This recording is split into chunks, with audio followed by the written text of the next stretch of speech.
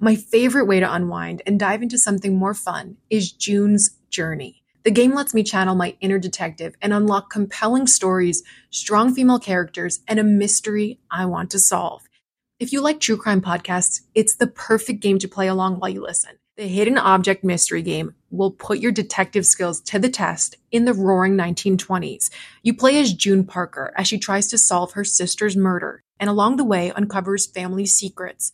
Chat and play with or against other players by joining a detective club. Mystery, danger, romance all await you if you download the game now. I'm on Chapter 4 and wondering how these clues will help me crack the case of who did it and why. June needs your help, detective. Download June's Journey for free today on iOS and Android. If you love Snapped Women Who Murder, you're going to love listening to true crime or mystery titles on Audible. The audio title I'm diving into again is one of my favorites to revisit, Mindhunter by John Douglas and Mark Olshaker. Even if you think you know the details of the cases former FBI unit chief John Douglas took on from documentaries or the scripted show, the audio title goes above and beyond in bringing you along with him in his career, trying to catch serial killers and serial perpetrators. He used psychological profiling to dive into the minds of notorious criminals. The title includes his hunt for a killer in Alaska, the Green River Killer, and so much more. As an Audible member, you can choose one title a month to keep from their entire catalog. It is the home of storytelling, after all. New members can try Audible free for 30 days. Visit audible.com/snapped or text SNAP to 500-500. That's audible.com/snapped or text SNAP to 500-500. Hi, Snap listeners. We're bringing you a special bonus episode today from Oxygen's hit series, An Unexpected Killer. Returning to Oxygen this Friday, September 16th at 8/7 Central. You can also watch full episodes live or on demand on the free Oxygen app by clicking the link in our description. Enjoy! An ambitious, popular young restaurant manager. She was a tremendous young person who had unlimited potential. We always thought, just light the world on fire. Is found beaten, stabbed, and suffocated. The person who did this absolutely wanted to guarantee that she was dead. Whoever did it ransacked the safe. Something that brutal had to be more than just a robbery. Detectives uncover a history of workplace conflict. He didn't like to be told what to do. He scared me. I was uncomfortable around him. For me, that was a red flag. With the community on edge, another attack leaves them living in fear. It was such a similar homicide, a lone female employee and the use of a knife. You don't know if somebody's lurking out there and they're going to do it again. And new evidence confirms disturbing suspicions. The lab informed me that there was a match. I just couldn't believe what was happening. Like, when am I going to wake up? Terry's murder wasn't what it appeared to be.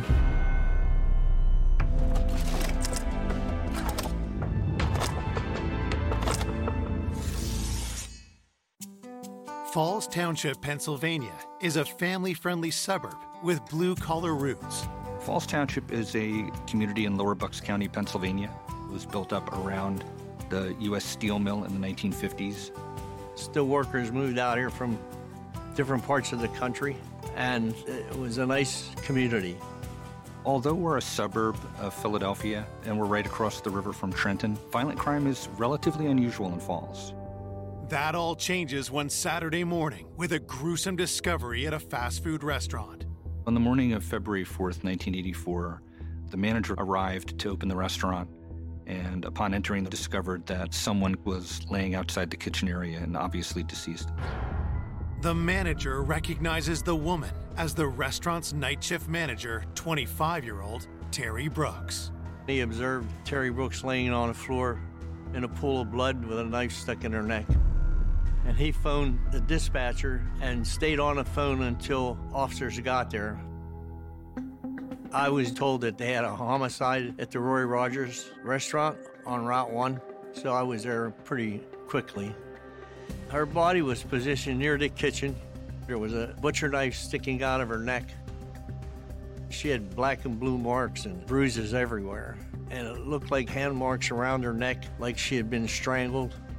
It was thought that she was still alive until the bag was put over her head because of the moisture in it from her breath. She looked like she had blood under her fingernails and blood on her hand, and that was wrapped in an evidence bag and secured.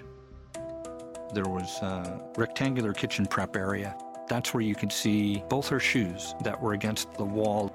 To my mind, that was probably the first act of violence that took place, that she was literally pushed right out of her shoes, and that a struggle had taken place right there. Moving around the corner is where the body was found. It looked like her body had been dragged on the floor to where she laid. Terry had her winter coat on, and her bag was also on the floor, like she was getting ready to leave. Further examination of the scene reveals evidence of another crime. In the office, the safe was open. There was a register drawer on the desk. The coins were scattered all over the floor. It just appeared that whoever did it ransacked the safe. There was money taken. It had all the earmarkings of a robbery homicide. It was fairly easy for the restaurant to get a count of what was missing, and it was around $2,500. Looking for more clues, detectives speak to the manager who discovered Terry's body. When the manager of the restaurant arrived around 6 in the morning, he found the inner vestibule door locked. The door to the interior of the building was locked, but the drive-through window was partially open. It appeared that the killer had left through the drive-through window because the metal pipe that was laid in the track as the kind of security measure to lock it up had been removed and laid to the side. But there was no sign of forced entry in the restaurant. Police believe Terry was killed sometime after midnight when the restaurant had closed. As detectives continue to process the crime scene, Terry's family discovers that she never returned home from work. The morning of the murder, Scott, the victim's fiance, knocks on the door to the Brooks family home. At the time, Terry lived with her parents. We hear a banging at the door, and it was Scott standing there, and he's like, Terry's car's not in the driveway.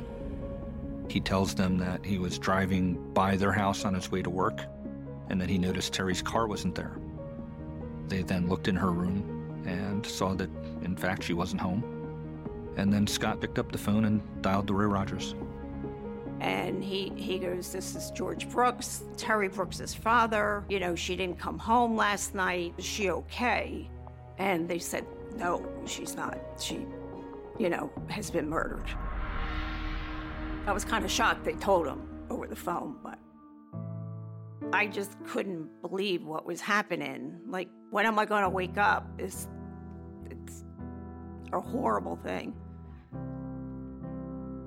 I was getting ready to go to work when my phone rang. I was getting a call from her stepmother to tell me so that I wouldn't see it on the news, and my heart just sunk. Terry Brooks grew up in Warminster, Pennsylvania, the oldest of 4 children. My mom and dad divorced. Terry was in 8th grade, and she kind of took over the mother role after that happened. Out of all of us, she was probably the most ambitious. We always thought, Terry would have her own business one day, and she'd just light the world on fire. Terry took jobs in the restaurant industry and earned a reputation as a hard worker. I worked with Terry at an Italian restaurant. In the beginning, she was a server. I tended bar. She became management after working there for a while. She really, really took pride in her work and how she dealt with people. Soon after her promotion, she began a year-long romance with her coworker, Scott Keefe. She met Scott at the restaurant. He was the head chef. They had a good time together. Terry just came home one day with a ring on her finger, and we were all like, oh my God. While Terry planned her dream wedding for the upcoming summer, her career also started to take off. It was her dream to move forward to bigger things in the hotel business. And she had looked into getting a job with the Marriott Corporation. The positions she accepted with the Marriott was to be a manager of a Roy Rogers restaurant. I first met Terry when I started working at the Roy Rogers. She was my boss. She was always happy. She was very excited about her wedding, and she was excited to go dress shopping. I know she put the down payment on the honeymoon to Hawaii, and she was talking about the bridesmaid dresses. Terry and Scott were apartment hunting. There was a lot to do. It was at a time when all new things were happening in her life. Now, detectives must determine who could have killed this ambitious young woman just a few months before her wedding. They asked the family about Terry's movements in the hours leading up to her murder. Mr. and Mrs. Brooks last saw Terry the day before, Friday, February 3rd, 1984, when she left for work. Usually, her fiancé, Scott, would make sure that he went and closed with her every night.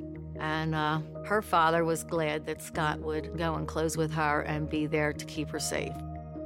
Scott was worried about Terry's security at the restaurant. He would go and sit with her while she finished everything up. Scott tells police he wasn't with Terry the night before. He had stayed home because he was working the early shift the following morning. Neither Scott nor Terry's parents are able to provide police with any leads. The family was really cooperative with the investigation, and we just nothing that they could volunteer or give us that would indicate that they knew anything about the case. It was completely out of the blue. There was no reason for them to feel that she was in any danger or in any jeopardy. I couldn't think of anybody who really disliked Terry, and I can't imagine anybody would dislike her that much to kill her. Investigators turn their attention to Terry's coworkers.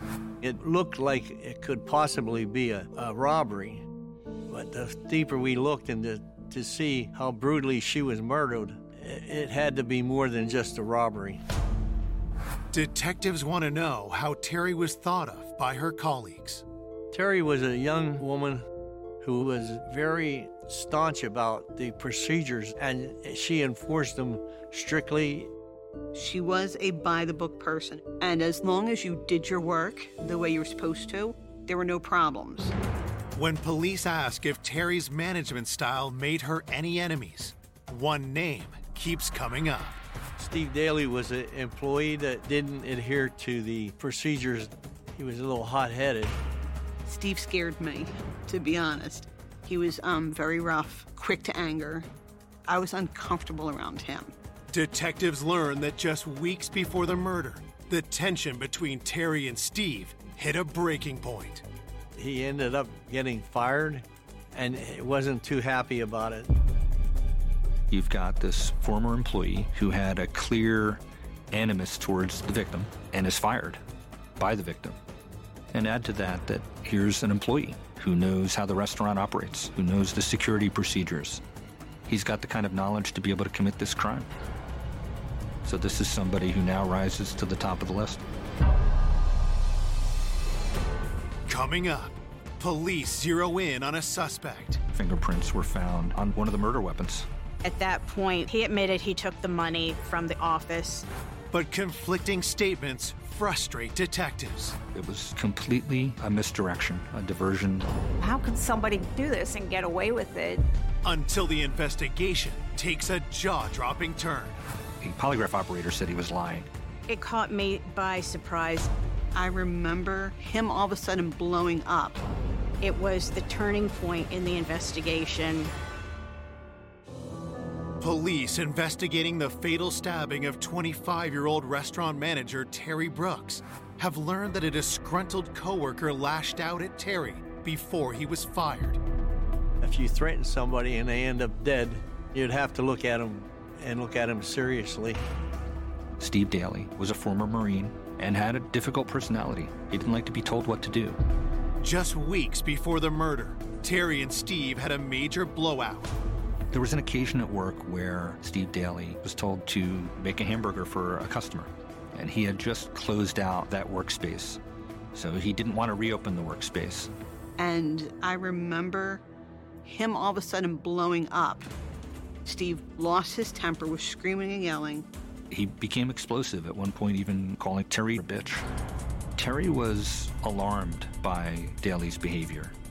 Terry, in a situation like what happened with Steve, she wouldn't tolerate it. She didn't waver. So I think that was the frustrating thing for Steve, is he couldn't break her. And she was like, you need to go home. You are done for the night, and you will talk to the boss the next morning. Daly storms out of the restaurant, and the next day, Terry talks to her manager, tells him what had happened, which of course led to Daly being fired. That did little to stop Steve's aggressive behavior. Even after he was fired, Daly would return to the restaurant and buy food and have meals there. He went back just to annoy her, just, here I am, you can't throw me out now. It was very upsetting to her. So given his personality and his conduct, that certainly seems to provide a motive. Did Steve Daly's harassment escalate into a fatal act of revenge? Police bring him in for an interview.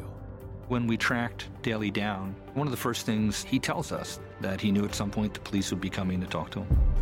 Daly said that he didn't get along with Terry, that they clashed often. In fact, he said that if she'd been a man, he would have punched her. Daly's excuse for why he was going back to the restaurant was that he was dating somebody who worked there. I don't know that I buy that, but that's the reason he gave. Investigators ask where Steve was the night of the murder. He says that he was trying to get into a club, and that he was not permitted access to the club. So then he just drove around for several hours. Investigators go to the club, they look at the security footage.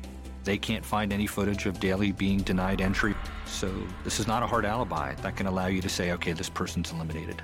Just the opposite.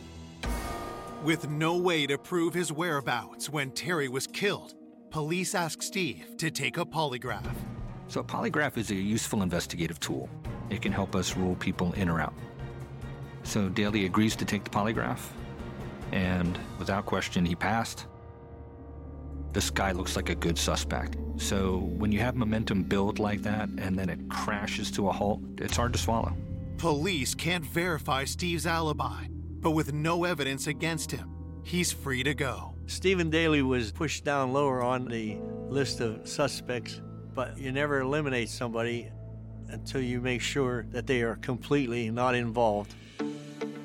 Investigators turn their focus on the Roy Rogers staff who worked with Terry the night of the murder. During the investigation, we knew that we had to interview the employees to see what the atmosphere was when they left, if there was any arguments. Everybody consented to have their fingerprints taken. The evening that Terry was murdered, there were 4 employees that she was working with: Patricia, Ron, Barb, and Dan. And each of those employees was identified and interviewed separately. Patricia tells investigators that just before closing, Terry discovered that money had gone missing from Barb's cash register. The employees got in an argument, and there was $40 that was supposedly missing. Terry was going to get to the bottom of this. It wasn't a minor event. She took it very seriously. She began questioning different employees. Where did it go? Why is it missing? Terry played everything by the book. If there's any money missing and you are caught being the person that's been hitting the till, there's no tolerance for stealing. Terry cared about her employees, but some people didn't like her because she could be tough when she needed to be tough. Patricia indicated that this wasn't the first time something like this had happened. If you're stealing money from Roy Rogers and you're an employee there, that's a fireable offense. So did this provide a motive for murder? As Terry attempted to unmask the thief, the employees began to point fingers. Barb told Terry that she thought Ron did it. So he's now being confronted with the idea that he took this money, and he actually turned his pockets inside out to prove, hey, he didn't have any cash on him. Could Ron have killed Terry in a rage after being accused of stealing? As detectives look closer at Ron, fingerprint analysis provides crucial new evidence. The employees who worked that night clean up before they close. Working the later shift, you had to clean up everything, wash all the equipment, sweep them out the floors, wipe down all the tables, stuff like that. So I thought that whoever was in there after closing could have possibly left fingerprints. We began matching up fingerprints that they'd lifted from different services to elimination prints taken from different employees. And it was discovered that Ron's fingerprints were found on the drive-through window and on the trash bag that was wrapped around Terry's face. Here we go. This is somebody that we need to look at.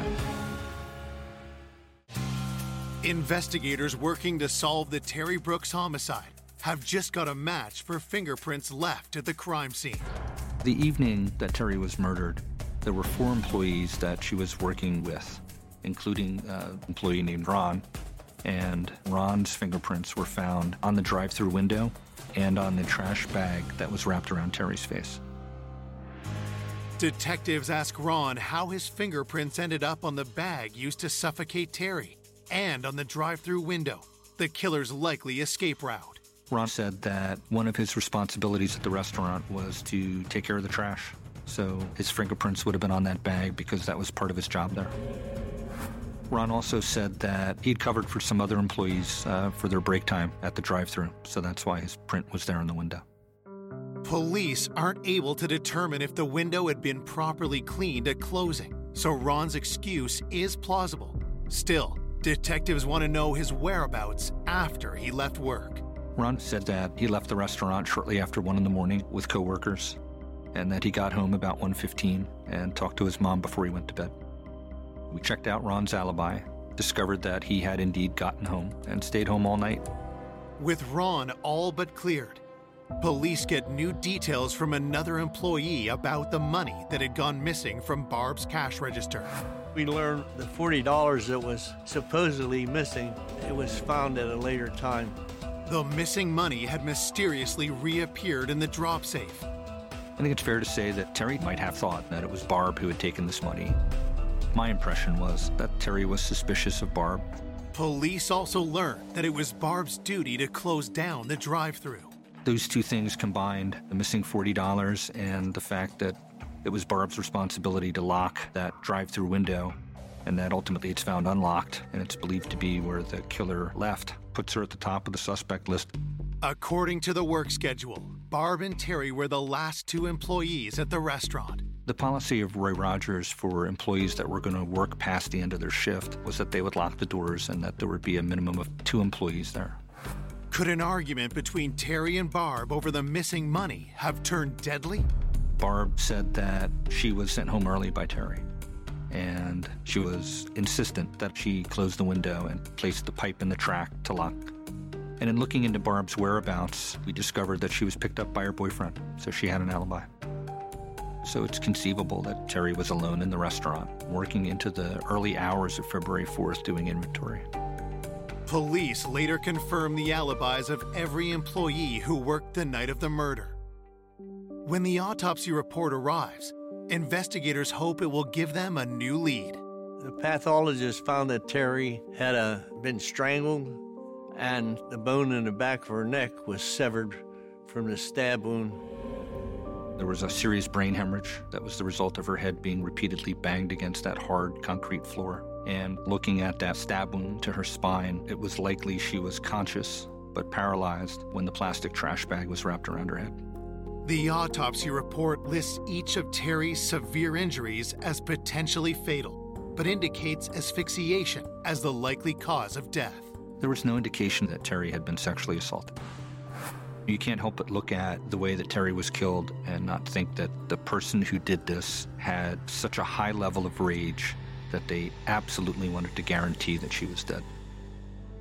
Material was collected from the knife that was left lodged in Terry's throat and under Terry's right ring finger, where the pathologist had identified a defensive wound. At the time of this murder in 1984, there was no DNA technology. Analysis of blood was really relegated to blood typing. By today's standards, the evidence was limited. As the investigation continues, Terry's loved ones struggle to make sense of her violent death. The funeral home called the morning of the viewing, and they said, could somebody come down and take a look at Terry? And they had her laid out in the casket, and she didn't look good. You could see the cut marks in her neck, and you could see the bruises on the back of her hand, and they had makeup on her too, and you could still see it didn't look like Terry. I said when I got home to my dad, I think we should keep the casket closed. We didn't want people to remember her looking like that. As the Brooks family prepares to bury their eldest daughter, Falls Township lives in fear of a brutal killer still at large. It was a young person that was killed, at her job. So I think the community as a whole regarded this as a frightening homicide. It caused quite a bit of fear due to the fact that it was so violent, and most people in this area would think this shouldn't happen in our town. I just thought it probably was, a robbery. Unfortunately, they killed her instead of just robbing the place. But you don't know if somebody's lurking out there, and they're going to do it again. Less than 2 weeks after Terry's murder, the town's worst fear appears to become a horrifying reality. At another Roy Rogers, an assistant manager was attacked coming out of the bathroom. She was hit in the head. She fell to the floor, and the actor ran away before she can identify him. The restaurant manager survives.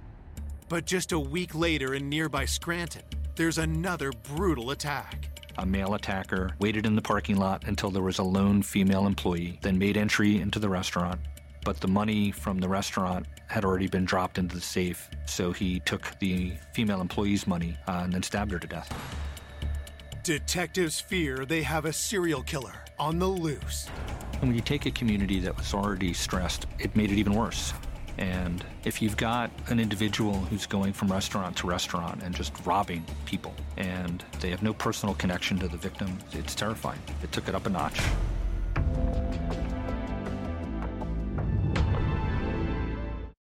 When you're ready to pop the question, the last thing you want to do is second-guess the ring. At BlueNile.com, you can design a one-of-a-kind ring with the ease and convenience of shopping online. Choose your diamond and setting. When you find the one, you'll get it delivered right to your door. Go to BlueNile.com and use promo code AUDIO to get $50 off your purchase of $500 or more. That's code AUDIO at BlueNile.com for $50 off your purchase. BlueNile.com, code AUDIO. With everyone fighting for attention, how can your business stand out and connect with customers? Easy. Get Constant Contact. Constant Contact's award-winning marketing platform has helped millions of small businesses stand out, stay on top of mind, and see big results fast. Constant Contact makes it easy to promote your business with powerful tools like email and SMS marketing, social media posting, and even events management. Plus, you can send with confidence, knowing your emails are actually reaching your customers thanks to their best-in-class 97% deliverability rate. With Constant Contact, you'll reach new audiences, grow your customer list, and communicate more effectively to sell more, raise more, and fast-track growth. So get going and start growing your business today with a free trial at ConstantContact.com. Just go to ConstantContact.com right now. Constant Contact, helping the small stand tall. ConstantContact.com. 3 weeks after the murder of Terry Brooks, police have learned another restaurant employee has been stabbed to death in nearby Scranton. Scranton's just up the turnpike, and it's not really that far from us. So anything that would indicate a violent armed robbery, we would have to look into. It was such a similar homicide, a lone female employee inside a restaurant, a male attacker, and the use of a knife. Investigators learn that a suspect has already been arrested. Could he also be Terry Brooks's killer? The person that committed this homicide in Scranton was a man named Steve Duffy. We sent investigators to go to Scranton to attempt to interview Duffy, and by the time we arrive, he has lawyered up. But we got a warrant to obtain his fingerprints and compare them to the fingerprints from the scene. But in the end, a fingerprint comparison indicated no connection to the homicide at our Roy Rogers. Police are also unable to identify a suspect in the assault of the manager at the other Roy Rogers location. You go through this cycle of building momentum, and then you hit a wall. It's disheartening. It's been a month since Terry Brooks was found dead, and the killer is still at large. Something that brutal and that terrifying, you have to try to solve it, no matter how long it takes. But when the leads start running out, you get awful upset. As weeks turn to months, and you identify suspects and then eliminate them over and over again, the case went cold. An investigator, by necessity, has to move on to other cases. But for a family that loses a loved one to a homicide, they don't move on. When it first happened, you just assumed it was going to be solved. You think, well, how could somebody do this and get away with it? My dad's hair turned white within a year. He lost weight. It just destroyed him. It was hard for Terry's family, having to process the heartache of losing their daughter and not having closure over it.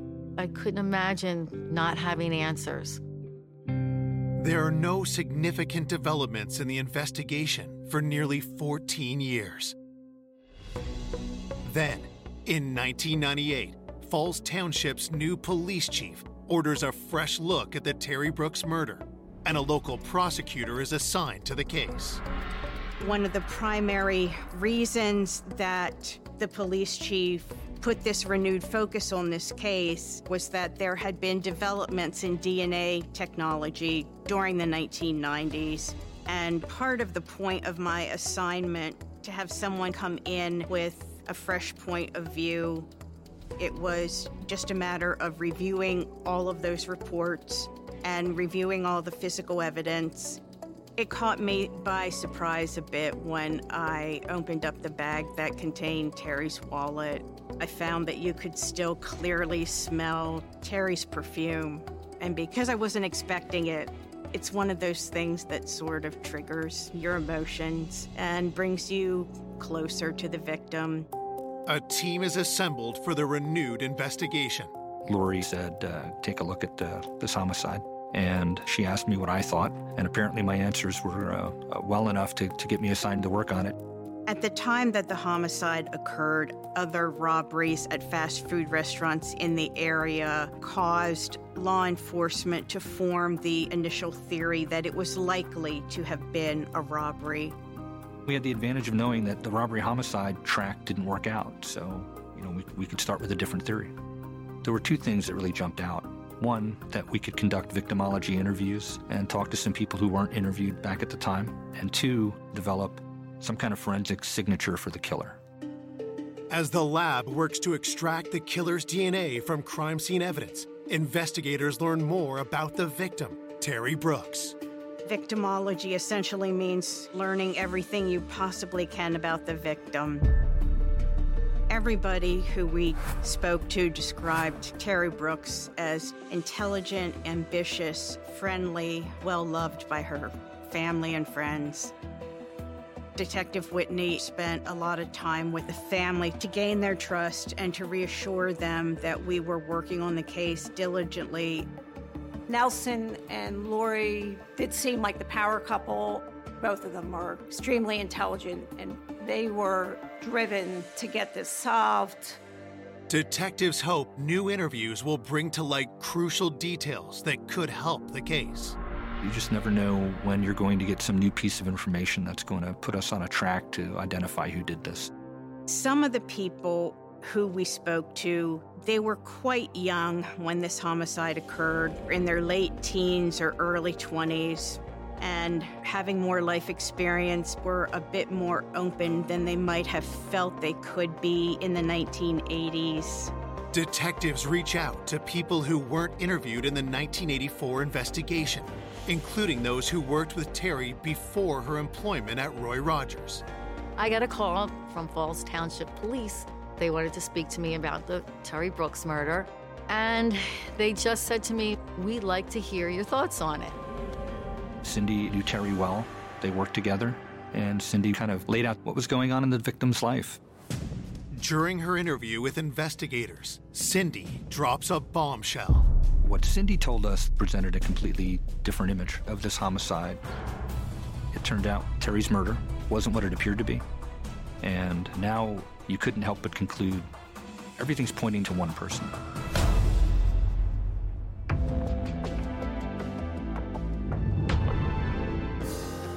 "14 years after the murder of Terry Brooks, cold case investigators have just received shocking new information from a friend and former coworker of Terry's.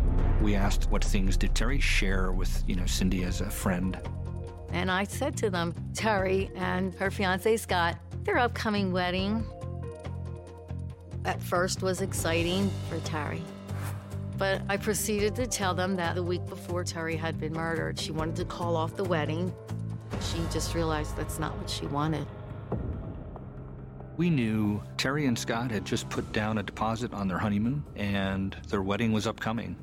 And in the initial investigation, the officers that conducted it came away with the impression that they were a happy couple.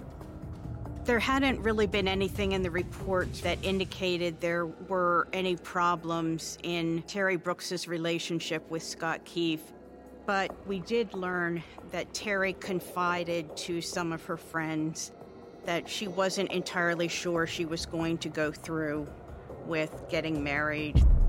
Mr. and Mrs. Brooks felt close to Scott. He was the young man that was going to marry their daughter. To her parents, Scott was this loving, caring fiancé who would check on Terry and drive by to make sure she was, safe and give her rides. Some of Terry's friends had a very different impression of Scott. Cindy Bradney told us that there had been some problems in the relationship. For me, that was a red flag.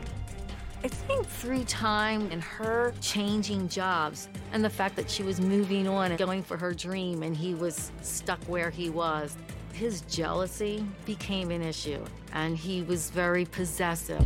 Scott would not let Terry stay alone. She was afraid to tell him she didn't want to be married. She was afraid to call it off. She didn't know what she was going to do, to the point where she was in tears. Police get further insight into Terry and Scott's relationship from Terry's siblings. When she started dating Scott, we just were all scratching our heads, like, what is she doing with him? He was just not the kind of guy she always dated. He wasn't fun-loving. All he wanted to do was sit there and drink. And that was just unlike her. Just seemed like he wanted to keep us away from her and him. It just makes you think back, like maybe he did have signs of an abusive person. But at the time, I just really thought it was a robbery, and she was killed during the robbery. Detectives have a new perspective on Scott and how the supposedly grieving fiancé might have avoided suspicion at the time of Terry's death. My dad thought Scott really loved Terry. He thought if she loved him, I'll love him too. Mr. Brooks was a very kind man, and in fact, George bought Scott the suit that he wore to Terry's funeral. Her father just had such a big heart that I don't think he believed that someone that his daughter fell in love with could harm her. And I believe Scott played on that. Scott becomes someone that we think may have done this. Examining the crime scene through the lens of, what if Scott did this? Okay, that's how he got in. She let him in. We were told that he had a practice of going to the restaurant and sitting with her while she worked after hours. And it's personal, it's rage, and then the action of placing that bag over her face to kind of depersonalize her is a telltale mark of what someone does when they've killed somebody that they're close to. And now it becomes a priority for us to see if the forensic track, if the evidence points that way. Investigators hope the killer's DNA can be extracted from the crime scene evidence collected back in 1984. It was a potential concern that they might not be able to find any usable DNA due to the amount of time that had gone by. Luckily, the knife that was left lodged in Terry's throat and the material collected from under Terry's right ring finger, where the pathologist had identified a defensive wound to that area, yielded an unknown male DNA profile. It was highly unlikely under the circumstances that that DNA material would have come from anyone other than the perpetrator. The next thing we had to do was obtain a DNA sample from our suspect. Scott Keefe did not have a criminal record at that time. He didn't have any DNA samples on file with an agency such as the FBI.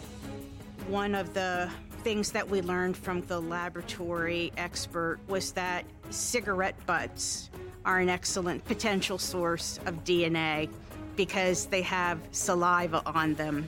And at that point, we actually knew what kind of cigarettes Keefe smoked, and we knew where he lived. Police hatch a plan to secretly obtain a sample of Scott Keefe's DNA.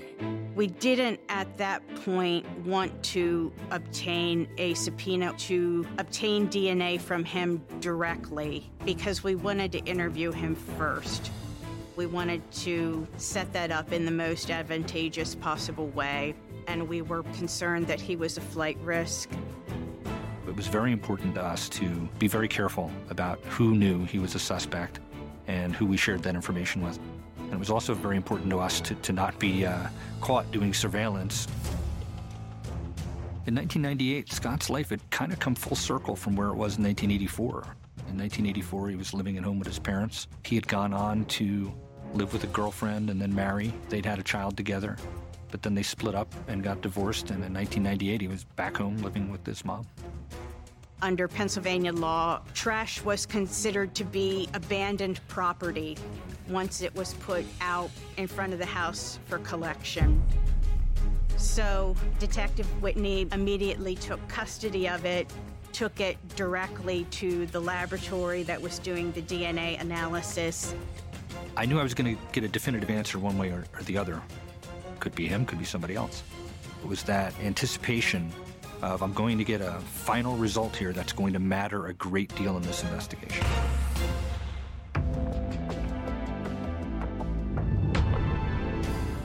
Police investigating the 1984 murder of Terry Brooks have secretly collected a DNA sample from her fiancé, Scott Keefe.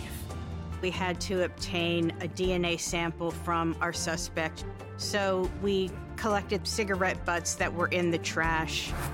The sample is compared to DNA found on Terry's body. I'll never forget the phone call I got where the doctor at the lab informed me that there was a match from Scott's cigarettes to the crime scene evidence.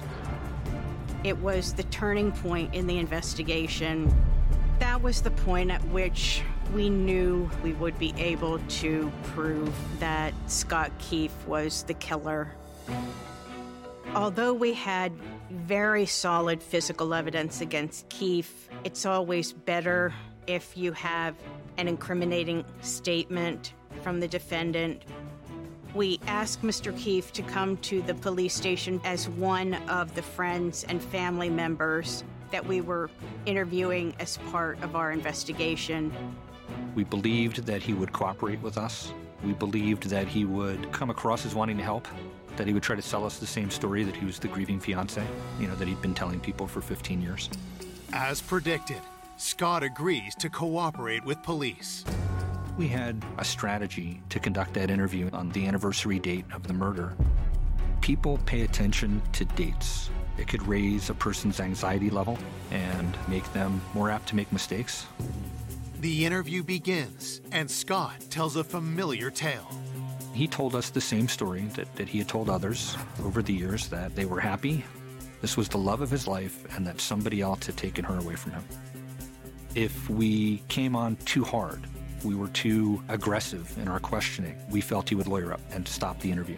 So slowly we built towards the question of whether Scott had anything to do with this or any knowledge of it. And once we got to that point, we asked Scott if he would take a polygraph. You can never force anyone to undergo a polygraph examination, but he agreed to that. The polygraph operator said he was lying. So now Scott started to say things like, I didn't mean for this to happen. But then he caught himself and said, but I didn't do it. But over time, that culminated at one point in him saying, she came at me first.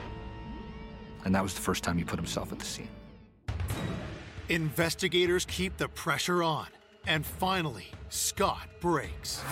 He admitted that she essentially told him that she wanted to break up with him, and he was enraged because of that. At one point, he punched her in the face. They struggled for a while in that kitchen prep area. A knife had fallen onto the floor, and he knocked her down and straddled her, choking her and banging her head repeatedly against the floor. But then he grabbed the knife and stabbed her with it, and it stuck in her throat. Then, in his words, he bent over to make sure she was dead, saw that she was still breathing, So he grabbed the trash can liner to wrap around her face to make sure that she would in fact die. And he said he didn't want to look at her face. At that point, he admitted he took the money from the office. He said he exited to the drive-through window to make it look like a robbery. Scott told us that the reason he went to the Brooks family home the morning of the murder was to make him look innocent. So he's surrounded by her family when the crime is supposedly discovered. It was completely a misdirection, a diversion that worked for 15 years for him. Scott is charged with first-degree murder. I was elated. I was like, thank God they finally nailed him. Because we waited a long time. Getting the answers of who killed my sister really gave my dad some comfort. But I think he was still in disbelief that Scott did it. We were just so happy we could tell her family that the person who had killed their daughter was in prison, and we were confident he was going to be convicted. At trial, Scott Keefe is found guilty and sentenced to life in prison. Terry was a tremendous young person who had unlimited potential. She had good relationships with her family. It's really a terrible tragedy that her life ended this way. It's just so sad that somebody so young, because of standing up for themselves and wanting to move forward in their lives, gets their life cut short. Terry would have had a very bright future, and I'm sure she would have had a ton of kids, and we'd be hanging out right now. Terry would love to be remembered with those big eyes, that smile, her kindness in her heart, and a person with a goal. She was truly a lovely, lovely person. Audible is the destination for thrilling audio entertainment. Allow your imagination to be piqued by stories that are brought to life through captivating sound design, eerie soundscapes, and dynamic performances. As an Audible member, you'll be able to keep your heart rate up month after month because you can choose one title a month to keep from the entire catalog, including the latest bestsellers and new releases. If you're in the mood for a shocking psychological thriller, check out None of This Is True by Lisa Jewell. Embrace brand new exclusive thrillers from best-selling authors who are guaranteed to keep you gripped. New members can try Audible free for 30 days. Visit audible.com/thrill or text thrill to 500-500. That's audible.com/thrill or text thrill to 500-500.